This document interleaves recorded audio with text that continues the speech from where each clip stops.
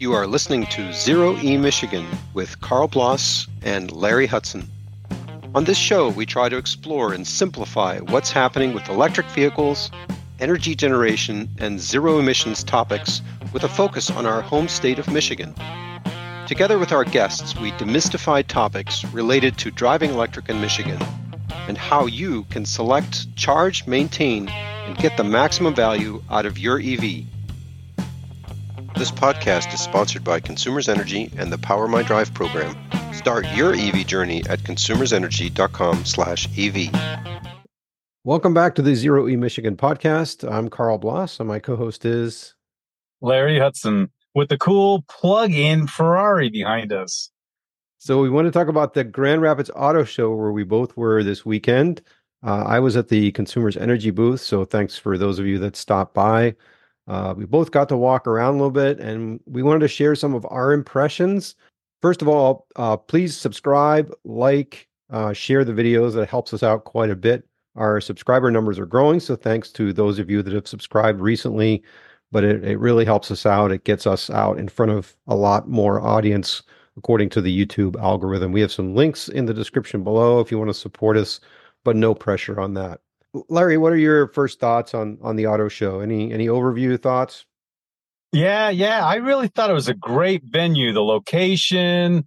And I also wanted to give a shout out to Chad and Sarah, the Lightning channel. So I've been trying to watch, but I got to talk to Chad just for a minute and saw Sarah's videos of the show. And that's where this video, where the Ferrari's from, that it's plug-in. It is only 6 miles, but still. You're plugging in, you're getting off the grid, you're keeping your money in America. And, when I plugged in my Bolt, that was exactly, I was keeping my money in America. And I actually printed business cards. That's what green pilled me, was keeping my money in America. But I thought Ford, I was just really impressed with Ford. They had the Lightning, they got the Mach-E, just both beautiful vehicles. And now they have a plug-in Escape.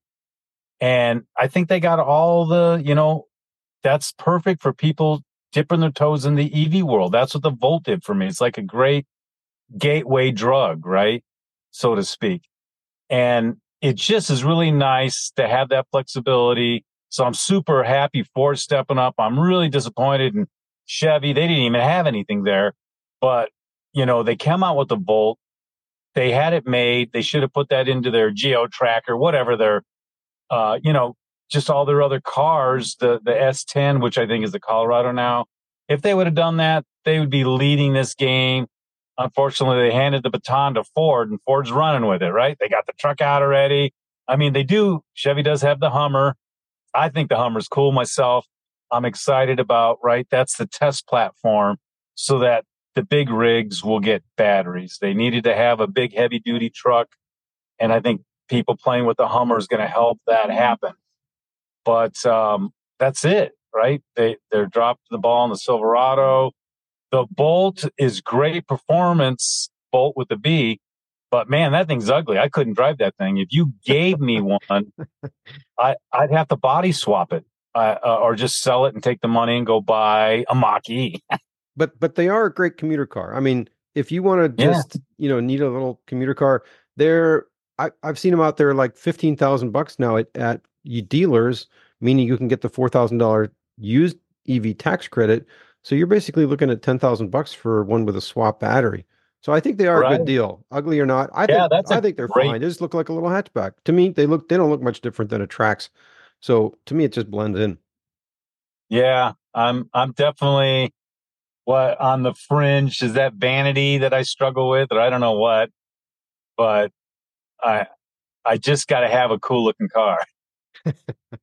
Even jobs, if they try to make me drive a dumpy day cab, I'm quitting. Which happened the last job I was at. I was in a really cool old retro semi with the big hood and everything. And then he's like, "Hey, we lost the contract. I'm gonna put you in this day cab." And I was like, "I'm out."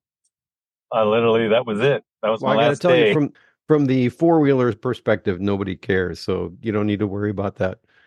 So you covered a lot of good points. I'm going to look off to the side here because I made myself a list. First of all, I thought overall, it's a good venue. It was a fun space. but I thought there wasn't a really great showing of EVs. First of all, none of the non-dealer manufacturers were there. So Tesla, Rivian, Lucid, none of those, not even behind, cordoned off areas, not no show. But again, this is more of a dealer event, I believe. Like you said, GM, basically nothing. Volkswagen, nothing. Mercedes, nothing. Yeah, Ford, I was surprised about the Escape Hybrid. I think that's a good, like you said, entry-level vehicle. Kia, to me, the big highlight here was the EV9. So they had one behind the barrier, but they did have one that you could climb into and check it out. So that's the big three-row SUV with the EGMP platform. So that's the fast charging platform. So that one should be a good performer for people that want the 3 rows of seats. The EV6 was behind the barrier. Of course, that's nothing new, but nonetheless, it wasn't out there for people to check out. The Nero EV, which the body style has been changed since 2022. Again, behind a barrier, couldn't look at that one. They did have the hybrid out on the floor, so you could climb into that one, at least see the screens. But they didn't have the plug-in hybrid, so that was a little disappointing to me. And then to me, Hyundai was the bigger disappointment. So no Ioniq 5, and the car that I really had hoped to see at the show was the Ioniq 6, that new, relatively new sedan, which has super high range just because it's so efficient. Again, EGMP platform. I would have loved to check that out because it is very streamlined. So I think you're probably giving up a little bit in terms of storage space. So that's the kind of thing I wanted to poke around, and I wasn't able to do that because they just didn't have it there. Sharp Motors was there, so they represent BMW, Jaguar, Mini, the Mini Cooper. So there was an i5 BMW there. I did see some Audi e-trons that did have a Jaguar I-Pace. So, it wasn't a total wash in terms of EVs and plugins. I was personally was a little disappointed in the representation of plug-in vehicles. So I'm not sure if the dealers are just pulling back a little bit because there's been some, Mm. negativity around EVs, the whole Chicago thing, which I'll talk about in a minute. But anyway, from a dealership standpoint, wasn't super impressed. Uh, Still glad I went, of course, but again, I was a vendor, so I got in for free anyway. In fact, I had to work. The Gilmore display was cool. I mean, everything was roped off. So the little Sinclair C5. And what was neat is I got to talk to Jay from the Gilmore, and he told us a little bit about the story, which those of you that were around as teenagers or older in the 1980s, you might remember the Timex Sinclair, I believe it was ZX80 computer. It was one of the contemporaries of the Commodore 64 and the Apple II. And so Sinclair is the same person that designed this C5 little three-wheeler, kind of goofy looking. You steer it with what looks like a handlebar that goes under your legs. You have to see it to believe it. I'll put a link to the Electric Mitten blog. He did a whole expose on it. So Mr. Morin was there at the show, and we talked to him. He was kind of managing the whole Electric Avenue area. So he has a write-up on that. I'll put a link in the description in the show notes. So that was cool to see. And of course, the little cheese wedge city car, electric.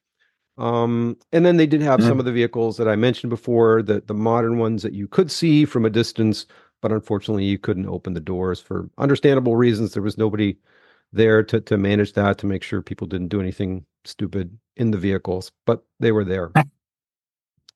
Did want to mention, since I was at the Consumers Energy booth, I did see a lot of positives there. We had a ton of interest in our F-150 Lightning, which those of you watching the video, that's the vehicle right behind me. We did not bring a vehicle last year, and there wasn't that draw to pull somebody in to check out the vehicle and then talk to us. So we did have a lot of questions about that. And this particular one is the fleet vehicle. It's the smaller battery, but we could also point to the Ford booth, which they did have an F-150 Lightning. And Larry and I did record a little bit of video there. We'll bring that out, a little bit later about our thoughts about the F-150. I got a chance to drive this one, but anyway, not to dive too deep today in that. We got a lot of signups for our smart charging incentive, which is the $10 a month for 12 months. And those of you that have EVs or are in the consumer's energy territory, electric territory, and you've already gotten the $500 rebate, this used to be called the Bring Your Own Charger program, and it used to be one or the other, but now it's both. So if you haven't done that, check out the Consumers Energy webpage, consumersenergy.com/EV, and you can enroll for that. So it's $10 a month, 12 months just for charging off peak. So you got to change your habits a little bit, but it's totally worth it. It's free money. You're probably charging off peak to some extent anyway. So tune that up, And pay you to do do all the that. cars, even my volts allow you can go in there and program that. So it's not like it's really hard. You plug Yeah, it it's in, not that hard. and the car just knows a charge after 11 p.m., right? Yeah, either the charger or the car, either one works. So and it's also opened up to electric motorcycles now. So those of you with Zeros or Harley Davidson live wires, I actually signed mine up this weekend because this is relatively new. We had a determination on that. So it's per vehicle. So if you have multiple vehicles, you can sign up, get another $10 a month. So I signed that up. I've already gotten confirmation from this weekend. So super easy to do. We had a lot of questions about the signups of our $500 rebates for home charging and the electrician installation program. So we can help with that if you're not familiar with that. We had a lot of questions about the cost of the installation and the cost of charging. And so to me, I feel like we need another flyer or something to kind of put that together in a summary because we kind of talked to people about it. We did some math, back of the envelope kind of things, but I think that would be good to show some graphs and really show people how much cheaper it is to run electric. And then we did have some kind of neutral, maybe a little bit negative feedbacks, and a lot of that centered around the grid. So all these questions about, well, can EVs really handle the grid? And I know the news was just out that the Campbell plant in Grand Haven is closing. So, we got this going, you're shutting down all these plants, and, how are we going to have the energy to charge all these EVs? And of course, for just the EV discussion part of that is simply, it's the whole peak of off peak. I mean, we know already from experience that EV drivers charge off peak. We get 90+% compliance on that. So that whole peak is basically not a peak. It's during the off peak hours. Which is Um, at night when people which are is sleeping. that's right. So, if you unless you're working third shift, swing shift, whatever, you're probably sleeping during that time anyway. And then the joke is, how long does it take to charge? 10 seconds, right? 5 seconds to plug in, 5 seconds to unplug. Who cares what happens in the middle? Had that same discussion with Chad at Drive the Lightning. And then some of those were just outright nasty. There's just people that wanted to do a soliloquy of, world according to them. And I find that a little bit disheartening because they just aren't willing to listen to anything at all. They just want to do a brain dump of what their perception are, what they learned on YouTube, and to me, questionable news sources. So to Yeah. me, that hurts a little bit because I try to have technical discussions with people, and if all you want to do is vent to me, then all I can say is talk to the hand, go somewhere else. I'm not here for that. I'm not a punching I bag. heard, I So heard a good one. The Crisis News Network. I thought that's a good way to, the yeah. Crisis News Network seems to be, if you're turning on the TV, you have to dig for the truth. And even YouTube, I got to have my blocker up, and then you got to go through and find people, honest news sources. And Because that's the not rest of it, easy, right? We all live in an echo chamber. We get fed the stuff that is interesting to us. So none of us are immune from that. So sometimes we have to go out and, I'm not a Fox News watcher, but I probably need to go look and see what is it they're saying. And then you go back to CNN. I also like to do foreign news sources. I speak German, so I like to go to Deutsche Welle, the DW, and they have an wow. English version of that just to see what's going on in Europe and what are the European perspectives. But anyway, that's a whole other rabbit hole. I don't think we want to That, go down today. that's a good point, though. I spent a year in Australia, and I couldn't believe how different the news was from Australia's perspective. And so I was like, Yeah. wow, I didn't know all that was going on in America. Yeah, it's very, very, shielded. So, and then the other big talking point was the cold, how it was affecting batteries. I'm sure by now we've all heard the issues in Chicago's with the, the Teslas. And we kept hearing this over and over. Well, we hear EVs don't do well in the cold. So we had to start explaining, okay, batteries are electrochemical processes. And when they're cold, they don't work as well. And then there's battery preheating. All the vehicles today have battery heating and cooling, To but you do the have to preheat supercharging, that. right? In order Well, to while do. supercharging, but it's during all charging. And of course, the easiest way to take care of that, if you have the luxury of a garage or a driveway or someplace that you can charge overnight, then you can do the preheating while you're still plugged in, while you're sleeping again. I think the big issues are for people that live in multifamily dwellings, the condos, the apartments. They don't have access to overnight charging. And then on top of that, we have a lot of people that are Uber drivers, Lyft drivers that rent or lease EVs, and a lot of them are clueless and through no fault of their own necessarily because they're not getting the instructions. I mean, I've run into my share of rideshare drivers at Tesla supercharger stations. Even in the summer, they don't even know where the charge port is. The battery management system has to warm up the battery before it can charge at a reasonable rate. Otherwise, it does damage to the battery, and that's all programmed in. So for you as the user, you plug in, and the first thing that happens is it charges very, very slowly. A lot of the energy is going towards heating the battery, so it takes longer. So then the next person can't charge. So then they fill up. And on top of that, I think they had some failures. So it was this perfect storm.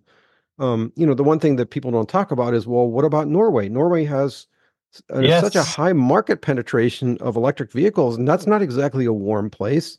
So they've learned to deal with it. And I think that's really the message that we tried to leave people with is if you know how to deal with it, if you can prepare, it's similar to driving a diesel and not putting it into a block heater where, your diesel Yeah. gels up and it's just not going to start. So you have to do a little bit of prep work. And this is a new paradigm. And that's why, people like you and me and consumers and others are out there trying to educate people on how this works. Exactly. Right. So in the end, it was more about the loose nut behind the wheel than it was Yeah. the cars, right? Yeah. Again, if you don't know how to deal with it, no fault of theirs.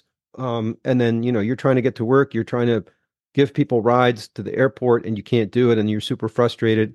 And it's just the news got hold of this and it just got parroted over and over and over again. It Yeah. just, to me, became a little bit frustrating to hear the same story over and over again. Larry, what do you think you would like to see at a future car show? What are some things that you thought that maybe they could have done better, or what are more interesting things that you would want to see at a car show? I was wondering because I was so surprised. Again, Chad and Sarah just rocked it. She was out interviewing people. Chad was over interviewing you. Unfortunately, I walked away just before he got there and just was having fun over at the kids at the college, right? So they had their solar car there, and then they had like these four-wheeler things.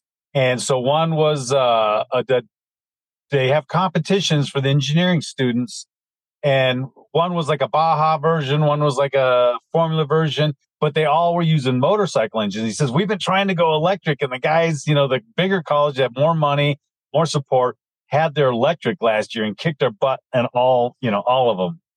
And so he's trying his hardest to make sure they get an electric version of the Formula and Baja. So anyways, I was over there probably an hour. We are just geeking out on everything, but I missed out on it. But again, Chad and Cher did a good job. So Yeah, and we have the links to their videos in the description below. One other thing I noticed is that the dealers and salespeople still don't know their products in terms of the plugin. So I got to pick on Cadillac a little bit. They had the Lyric out there, which they have different trims of that with different levels of level 2 charging. They had one with 11.5 and 19.2.